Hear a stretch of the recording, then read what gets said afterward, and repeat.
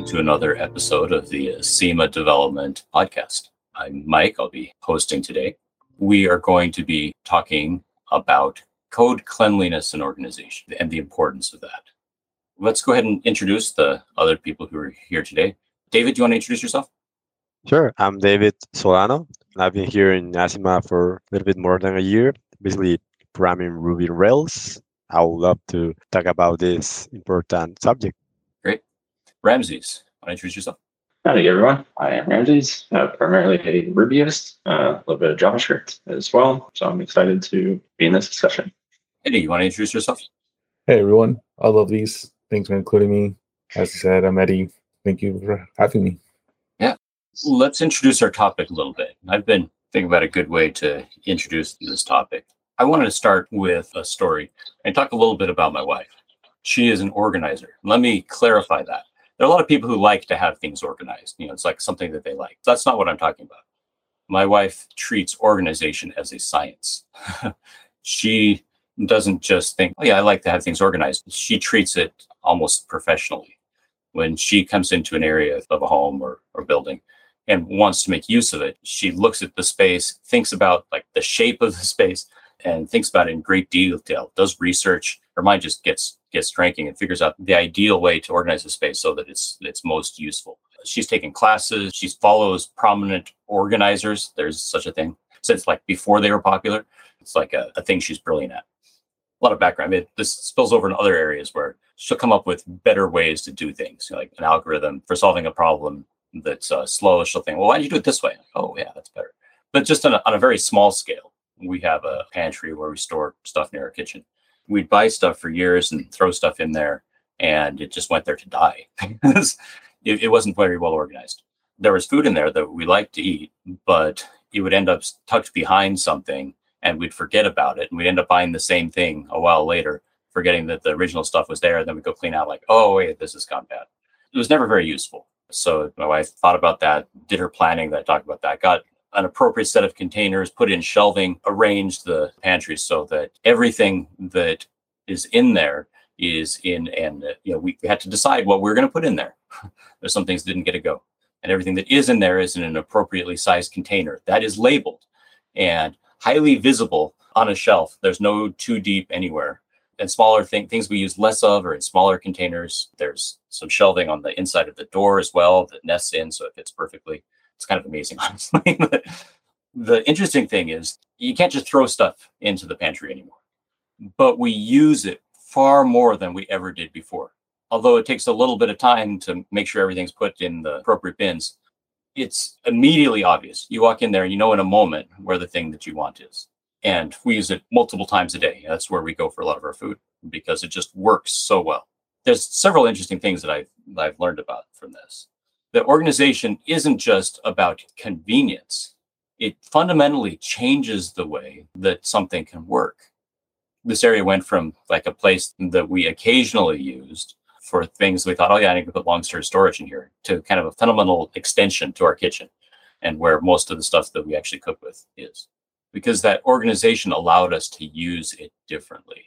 I think that code being so abstract, it's easy to misunderstand or to just not be able to think about it very easily. And having these parallels in the physical world allows us to understand better that, hey, wait, there's something to be said about that. Because when we're writing code, we run into a lot of the similar constraints. When we have code that we've just kind of thrown stuff together and allowed it to build over time, which is the easiest way to let things happen. I mean, it's kind of how code usually goes if you're not very conscientious about it. Then you end up with a structure that's kind of formed ad hoc, and it gets harder and harder to work with. And it's not just a small thing where like superficially hard, like, yeah, that's kind of not aesthetically pleasing to me, but it makes it less and less useful.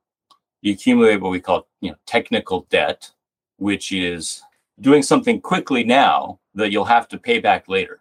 It can actually accumulate to the point where it's very hard to get anything done because it's really hard to tell when you make a change, whether it'll have ripple effects somewhere else in the code. That's really hard to understand because you can't see it. You can't wrap your head around it. I've got other stories I could tell, but I wanted to start with that one to kind of set the stage for our discussion. I think you bring up a interesting point when the code is organized well, it makes it easier to think about and easier to find things. Like in a pantry that's disorganized, back to your analogy, if it is disorganized, it's hard to find things, and you often buy the same thing even though you already have it, and it's perfectly usable. Oh, I'm thinking about times I've had to navigate messy code and tried to find something.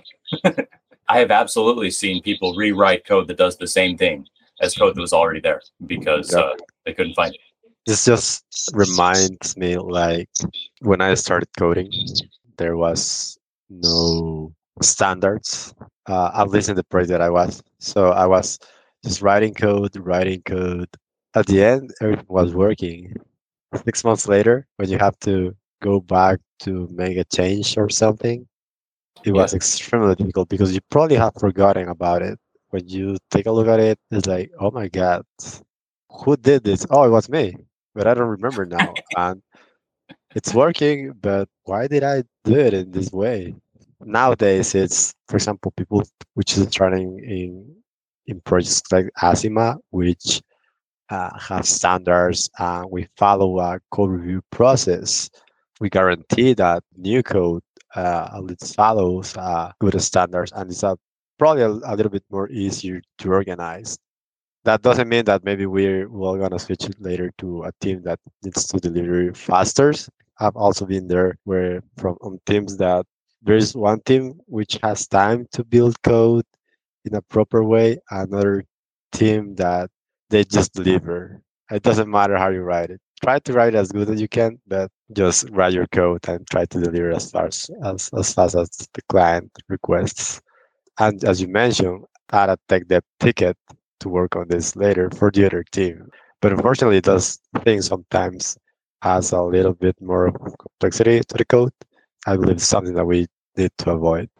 That's interesting. It's one team that does a bunch, the other team that cleans up. Do you think that actually ends up going faster in the long run? One team that just tries to go fast, another team cleans up. No. It will definitely add more time to the other team, especially if they need to do a change of something. Yeah. There's some choices that you can make, shortcuts you can take in the code that might save a little time in implementing it in the short term, maybe. But in the long term, make it much slower because it's harder to work with. And sometimes very small changes that have big impacts for years afterward. I believe strongly that taking a little bit more time to do it better up front usually doesn't take more time. Share a recent story. Won't go into deep details of the project. There's a team that was trying to get a project done quickly. And I thought, well, this is so urgent. We don't really have the time to coordinate and get all of the names in common and just names, right? Making sure that we're on the same page of what things should be called. We're not going to get all that straight ahead of time because we just need to get going. So we just need to get coding. And several months later, after implementing it the third time, they finally got it out after having coordinated and gotten all the names straight. Because the process of trying to get things working across teams when they didn't have the contracts well established and those boundaries well understood meant that they didn't match. And it was kind of a disaster. And doing it the way that should have been done in the first place actually worked. Luckily, we don't have a habit of doing things that way around here. It was anomalous, but it was kind of eye-opening to see that this one project that they tried to rush it. It didn't work. It didn't work. And that's just a single example. If you build your code that way for years, and I've been a number of places over time, and I've seen code that just accreted things on top of the mess more and more and more, just shovel it onto the pile. It may save a small amount of time up front, but a lot of times it doesn't even save you time then. It can take more time to try to take the shortcut than to do it the long way. Anybody's like in the real world tried to take a shortcut has likely found that oftentimes the shortcut actually takes longer. It works that way in software too. Have you all had that experience? Probably have mentioned this in other podcasts. I'm not sure, but there was one big function, extremely big, that take hours to finish. It needed to be completed in minutes because we needed to run it on the night so we don't affect any client. But we need to do some changes there. the function was so extremely confused to understand and to fix it that we decided to just drop it and start one from new, just understanding the business logic and created a new one following good standards. And once we finished it, from hours to finish, it just took like minutes. It still was heavy, but the approach we followed was to just build it from scratch because it was so difficult to understand. There was so much business logic there that it was just better to do it from scratch than to try to fix something that is already too tight. And did you even rebuild it with performance in mind, or did you just rebuild it and it worked? Oh no, we built it with performance in mind because we took a look at some of the ways they were doing some cycles in the code, and they were performing like a lot of queries to the database instead of just pulling like one amount of records first, work on them, and then pull some other records later. They were just pulling one record. They had the n+1 problem a lot of times there. So yeah, we thought in performance first, and we also thought on something which I've mentioned sometimes in architecture meetings. We thought on building a guide about how this process works, because all the business logic was in the code, but it was spread across multiple people. So you have to ask someone from legal, someone from, I don't know, who works with the clients to know why this process works in this way, someone from other department to know why this process works in this way.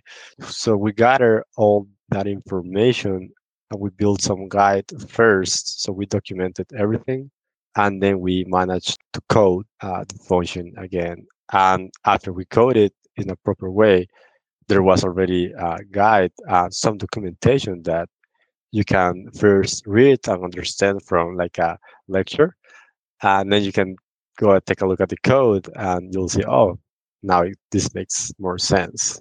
So we did those two approaches, which I think was a good approach in order to do that. I talk about refactoring something for performance. I was involved in a project a number of years ago. I was working for a company that built a CMS at the time, content management. And we had code that would display advertisements. But the CMS we provided was, the company is defunct now, so probably talk about it. But was for primarily newspapers, magazines, other publishers who were moving online. And sometimes they'd work with advertisers. So we had to have our own ad network. But mostly we worked with external ad networks, but we also had our own like in-house ad network at the time, so that these publishers could run ads from their local merchants. A car dealership, for example, might want to advertise on the site, and we had support for that.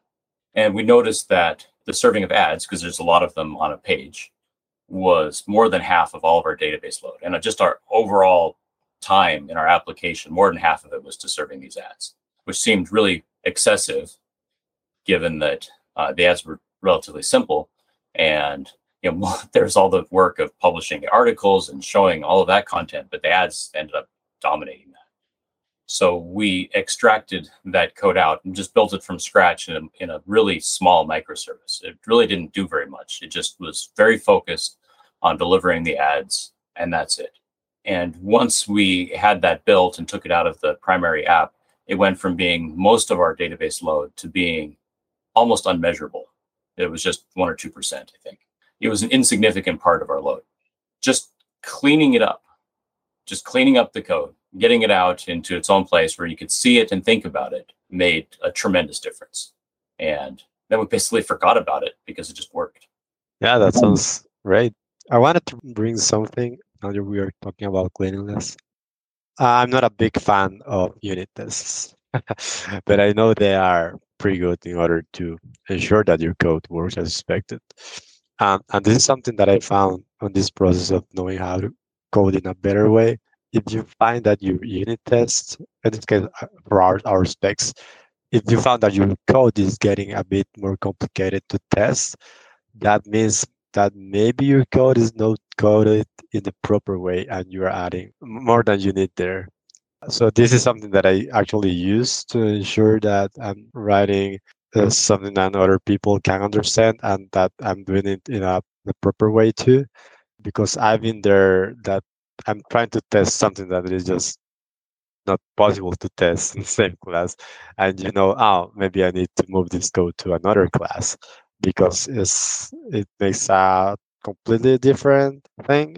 So yeah, I believe unit tests are a good tool to write better code, a clean code. And I think this is something that here we can, I mean, we have good examples here because we have been cleaning the current aspects we have writing here in our project. And I don't know, the other guys can tell me they have found it, but I have seen some examples where trying to test the code is hard sometimes because maybe we could have done a bit better of the way we did that class or something like that. But yeah, I think unit test is just amazing in order to ensure that you are making an easier code or a cleanest code to save somehow. I think that's a fantastic point. Well, unit tests have several things that they are good for. Sometimes what their primary value is not what you think that their primary value is. I'll put it that way. You think, well, I just want to verify that my code is correct. And unit tests are good at that. But if you've thought through your code wrong, you're likely to think through it wrong on your test as well. So you're testing that your code does what you expect it to do, which was not what you should have done in the first place. Tests can actually be misleading in that regard. But there are some things they're very good at, like allowing you to refactor and make sure your code isn't broken. And what you just said is a tremendous one, I think. It's a tool, an instrument. It gives you visibility into your code quality. If your code is easy to test, then that suggests that it's easy to think about because your tests are kind of like an external observer. And if your code is really easy to test, just go down this branch, test both of them, everything's good. That's a really good sign that your code is good. And if your code is really hard to test, then you probably have too much going on, right? I'm with you 100%. It's an excellent indicator. Ramses or Eddy, do you have any thoughts about using tests to kind of force yourself to keep your code clean? So I can see the more in depth I get into picking up tickets and breaking unit testing, I'm starting to see the benefit on why we have them. If you test with QA and unit testing, like you're ensuring that the ticket or the dev ticket that you picked up and you're deploying to master is working the way it's intended, right? So not only are you testing the code, but you're also testing the UI side of stuff. So I do see the benefit behind it. It can be quite stressful to wrap your head around at first, but I do see the benefits on unit testing for sure. Another thing that got mentioned, I think somebody mentioned it. I think you mentioned it, David, but it maybe you just said something that made me think about it. But I think you mentioned it. You talked about, I believe, Rubyist, which is what we call a linter. It's also a static code analysis tool. We have those across languages. That a linter is a tool that checks your code syntax and makes sure that it's clean. Static code analysis goes a little bit further and does some analysis on your code to check whether it has some security vulnerabilities or whether it has some complexity. It just does some kind of broader tests. And the boundary is a little bit fuzzy between those two. A really sophisticated linter might start going into some of the static code analysis, and a purely static code analysis tool might actually have some linting built in as well. But these related tools, that they exist in a lot of languages. And I didn't use those early in my career. And now that I do use them, I think that they are fantastic. I say I didn't use them. I didn't use them as much. I'll say that. I don't think I've ever completely gone without using those kinds of tools, whether your IDE makes some suggestions or I would run, certainly there's compiling, or I'd run syntax checks. Now that these tools are more broadly available, I love them. Rubyist in the Ruby world, because it takes the job of enforcing consistency out of the hands of your peers. So your peers don't have to nag at you and say, oh, you forgot to indent here. Instead, you can together come to a standard and usually use a community standard. It says, this is how we're going to do it. And you all agree that you're going to do it that way. And now you don't have to think about it. Now, everybody is coding to the same standard. And generally it's enforcing best, not just kind of arbitrary choices like how far should you indent, resolve the tab versus space arguments, and by just not having them, whatever linter you're using is going to make the choice for you, and you don't have to have the argument. But it goes further than that. It means that because you're not having those disagreements over, I'll come back to the idea of a bike shed. You're not having disagreements over irrelevant things. You can actually talk about relevant things in your reviews.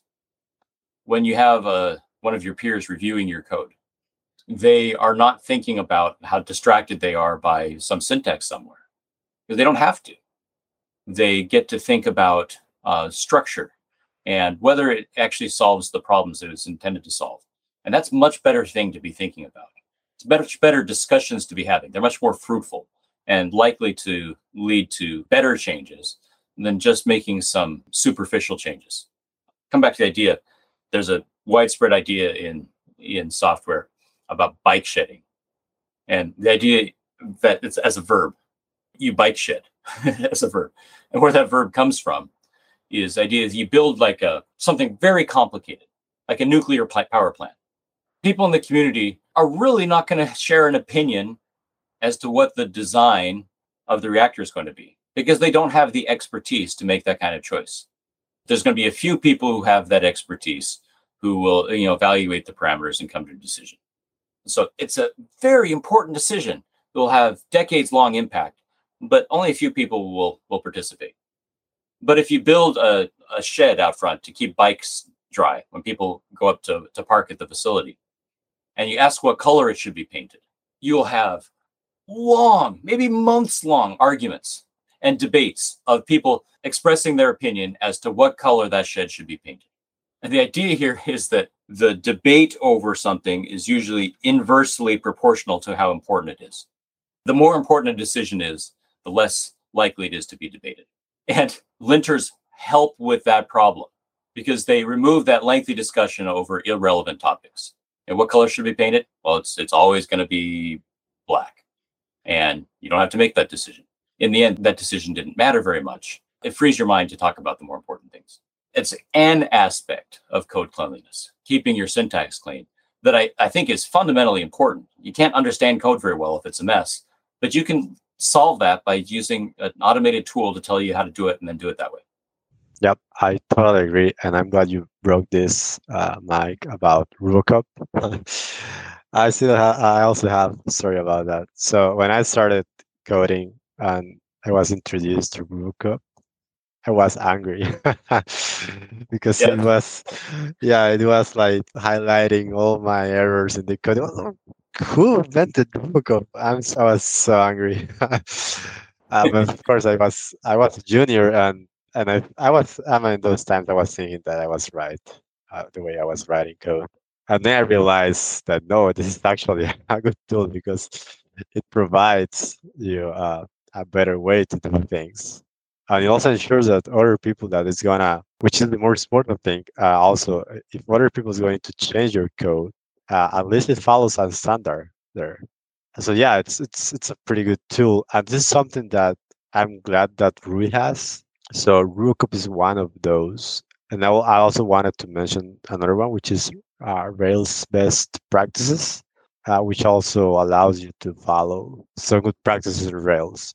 So this is just great in order to talk about important topics, as you mentioned, in your code, and not only maybe the way you just coded something that a tool is already going to provide you with a fix, right? With highlighting the error and using it in a proper way. So yeah, I'm glad we use those tools here in Acima. Some languages even take that. Languages with syntactic white space, like Python, for example. They structure the whole language to enforce certain conventions. So you can't argue with it. Your code won't work unless you write it cleanly. And that doesn't solve all problems, but it does solve some. There's proponents and detractors of that idea out there. Not everybody loves it, but there's a reason that people would have that idea and push it forward, because it's just so important to have that consistent syntax to be able to work together as a team. that it's worth having it baked into the language where you can't even get your code to run unless you follow that standard. There's a reason that people would build something that way. Whether or not you think that you should do it that way, it suggests that there's enough value that some people have considered doing it that way.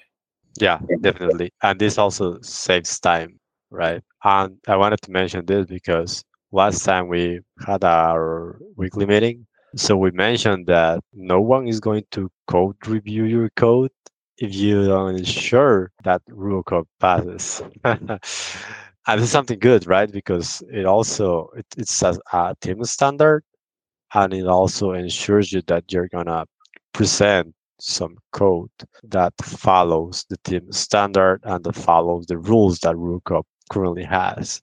So this is something really good. I agree with you on that. If you're not used to doing it that way, it can sound like, wow, that's a pretty strict rule. You won't even review my code if doesn't have clean syntax. I'd say the opposite is true. If you don't have a rule like that, then you're forcing the reviewer to have to make comments like, hey, I don't like the way this is structured. It doesn't really follow the standards. You are coercing your peer into evaluating parts of your code that it shouldn't be their job to have to review. Why should they have to enforce community standards when that can be automated? It's kind of silly and arguably kind of rude that you would ask somebody else to do work that you could have automated. It's part of, I think, taking pride in your code, being a craftsperson, to be willing to just take that little extra time to make sure that you follow the standards. I agree. A few years ago, we didn't implement this RuleCode in one of our projects, and we the devs spent like a lot of time just trying to have our team standards there. Like, hey, make a breakpoint here.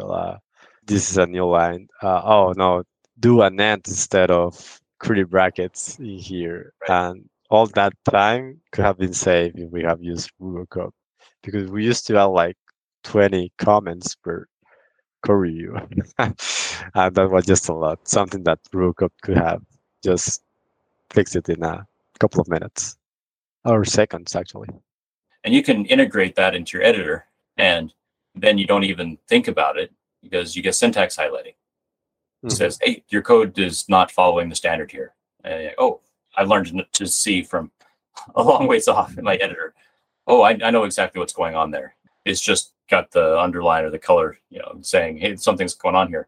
I know, even without having, hovered over to see what the message is, I know exactly what the problem is, because I bet that's saying I haven't added a comment on my class to say what it does. Or I bet that's saying my line's too long, or, so on. You end up internalizing it to where you do it without even thinking about it, which is great. So let's see. We've talked about how messy code takes longer to work with and may not even save you time to make the mess in the first place. We have talked about the value of following standards. We've talked about the value of sometimes refactoring and starting over from scratch and building something clean, because it saves you more time than trying to fix code that is so messy that it's unsalvageable. I think there's some other interesting questions here. One interesting one, I think, is how do you start a project clean? How do you start it with standards such that you avoid a lot of these problems up front? You're never going to avoid all the problems. Just by natural growth, I think any system is going to develop parts that are more complex than other parts. And in that natural progression, you'll notice, hey, this part is become more complex than it was initially, and I need to go in and refactor it. So I don't think you can universally avoid problems, and just naturally some things are going to be more complex than others. However, I do think that you can avoid a lot of the worst pitfalls by starting off with good standards and good structure. I have some thoughts on this, but I'm curious what you all think. I like the idea of clean code. For example, the concept of self-documenting code is really important, especially to me when I'm viewing a file for the first time, right? And I think that the code should be describing what the code intends to do by itself without the need of following the syntax per se, right? I think the Ruby syntax really aids in that as well because it reads in English, but having the code do the talk for you, right, is really important. That's an interesting, we've talked about things we can use to kind of measure whether the code is good or not. Like you say, if you read the code and it looks like English and reads like prose, but the code itself reads like documentation, that's a good sign that it's well organized and easy to understand. And if you have to stop and think about it, or if you have to have a lot of comments to explain it, maybe you've done it in a way that is not easily thought about. And it'd be better to reorganize that. As David was saying, that person that comes back and doesn't understand it is likely to be you 6 months from now, or maybe 1 month from now. Sometimes future you is not going to remember current you very well, and it's going to come and try to figure out what current you was doing and wish that you had been more conscientious. Or having like easy to understand names. Like that's really, really, really important. I think we could have a whole session on that one. But I think it's funny that as developers, we'll sometimes think we're saving time by dropping a few characters in a variable name. Like, oh, I'm not going to put these characters in there because I want to save those 3 characters of typing, which takes you some fraction of a second.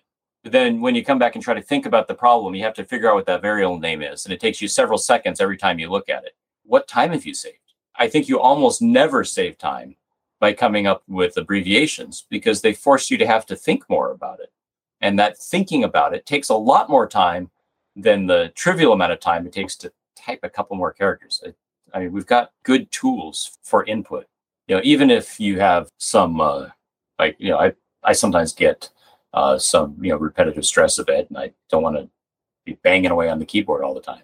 And despite that, I think variable names should be long because it just doesn't add very much to write a few more characters to make your names easy to read. I asked my question that I was asking before a little bit again. How do you get the standards from the beginning? I make some suggestion there that in most cases, it makes sense to go with some sort of community framework rather than thinking, I'm just going to start things from scratch and put it together as it goes. I want it to grow organically. Well, okay, things do grow organically, but people who garden put up a trellis for their climbing vines because they want to give them an opportunity to grow and not just sprawl out across the ground. This idea that things growing should not be restricted at all, I think is misguided. Things grow better when given an opportunity to climb up a structure toward the sky. And if we give them that structure to begin with, then things will grow organically to fill in the space that you provided for them. And if you don't provide them that space, then they'll hit those constraints very quickly, and you're going to have to rebuild it and rebuild it and rebuild it and create those constraints over time, which is much harder than adding some constraints up front. And specifically, I think it makes sense to say, well, this is where these kinds of files go. In some languages, you're not going to have as much opportunity there, but almost everything you're going to work in is going to have some sort of framework. And then you can think about architecture. Well, what if I'm going to use model view controller architecture? So I'm going to have my data layer over here, and I'm going to have my logic layer here, and I got my presentation layer over here. Taking the time up front to separate those ideas, to separate that code and organize it is worth it. It is absolutely worth it. And that's why frameworks are popular. Also, they do a lot of the work, the lifting for you. But the convention, I think, is a convention, the code conventions, this is where you put things, is sometimes underappreciated as a vital part of what those frameworks provide you. It's not just the libraries they provide, which are invaluable, but it's also the structure. I totally agree with that. I've tried to create a few projects in the late months, just for fun. So I like the fact that when you're going to start a new project, the language itself or the framework itself provides you with the tools, as you mentioned, in order to code better. I don't want to start to go in details, but for example, with React, if you try to use React, sometimes they enable the slint, I think is the name it is called. So if you make some syntax errors or just code in some weird way, you will highlight the error and your code won't compile. And that's good because you probably get a little frustrated at the beginning, but at the end you will be glad that it highlighted that error there because in the future it will save you, definitely. In the case of Ruby, I do agree that when you're going to start a Ruby or Ruby on Rails project, you should add this valuable gems we talk about, like Rubocop, it's one of them. Bullet is another one, right? Which will highlight you the N+1 error or how your queries are being done in the database. So yeah, I think that's a good approach. Use everything the frameworks provide in order to code better and clean. I'm with you. A bullet is a nice tool, as you say. It looks for things you do with the database that you shouldn't. Yeah, I have said this sometimes. A lot of times, to be honest. Great. I think that we're reaching the end here, the time we're going to spend. Does anybody have any final thoughts that they've been holding in they'd like to share about code cleanliness and organization? I just wanted to close that having team standards is extremely valuable in projects because they let you grow up as a developer and also as a person, because you will understand the way the team works and the way you should also think if you go into that team. That also provides or gives you a way of knowing how mature a team is. And here in Acima, it's something that we actually have. We have changed our standards too. I mean, we have had few meetings where we'll talk about like, why don't we change this in this other way? And we come to an agreement, and it is good for the team. We change it, and so this is something great that a team should have, and it's something that it is so valuable because it will help you code better. It will help you understand more the way the code is done and also the way the team works. I just want to highlight that over there and finish with that line. Again, said it wonderfully. Those team standards just make such a difference. Maybe I conclude here by tying back to where we started, idea of organization. They say we should all be more like my wife and treat organization not just as an aesthetic concern. Like, I like the way this looks, but realize that it's a fundamental characteristic of something that is easy to use and that is maintainable in the long term.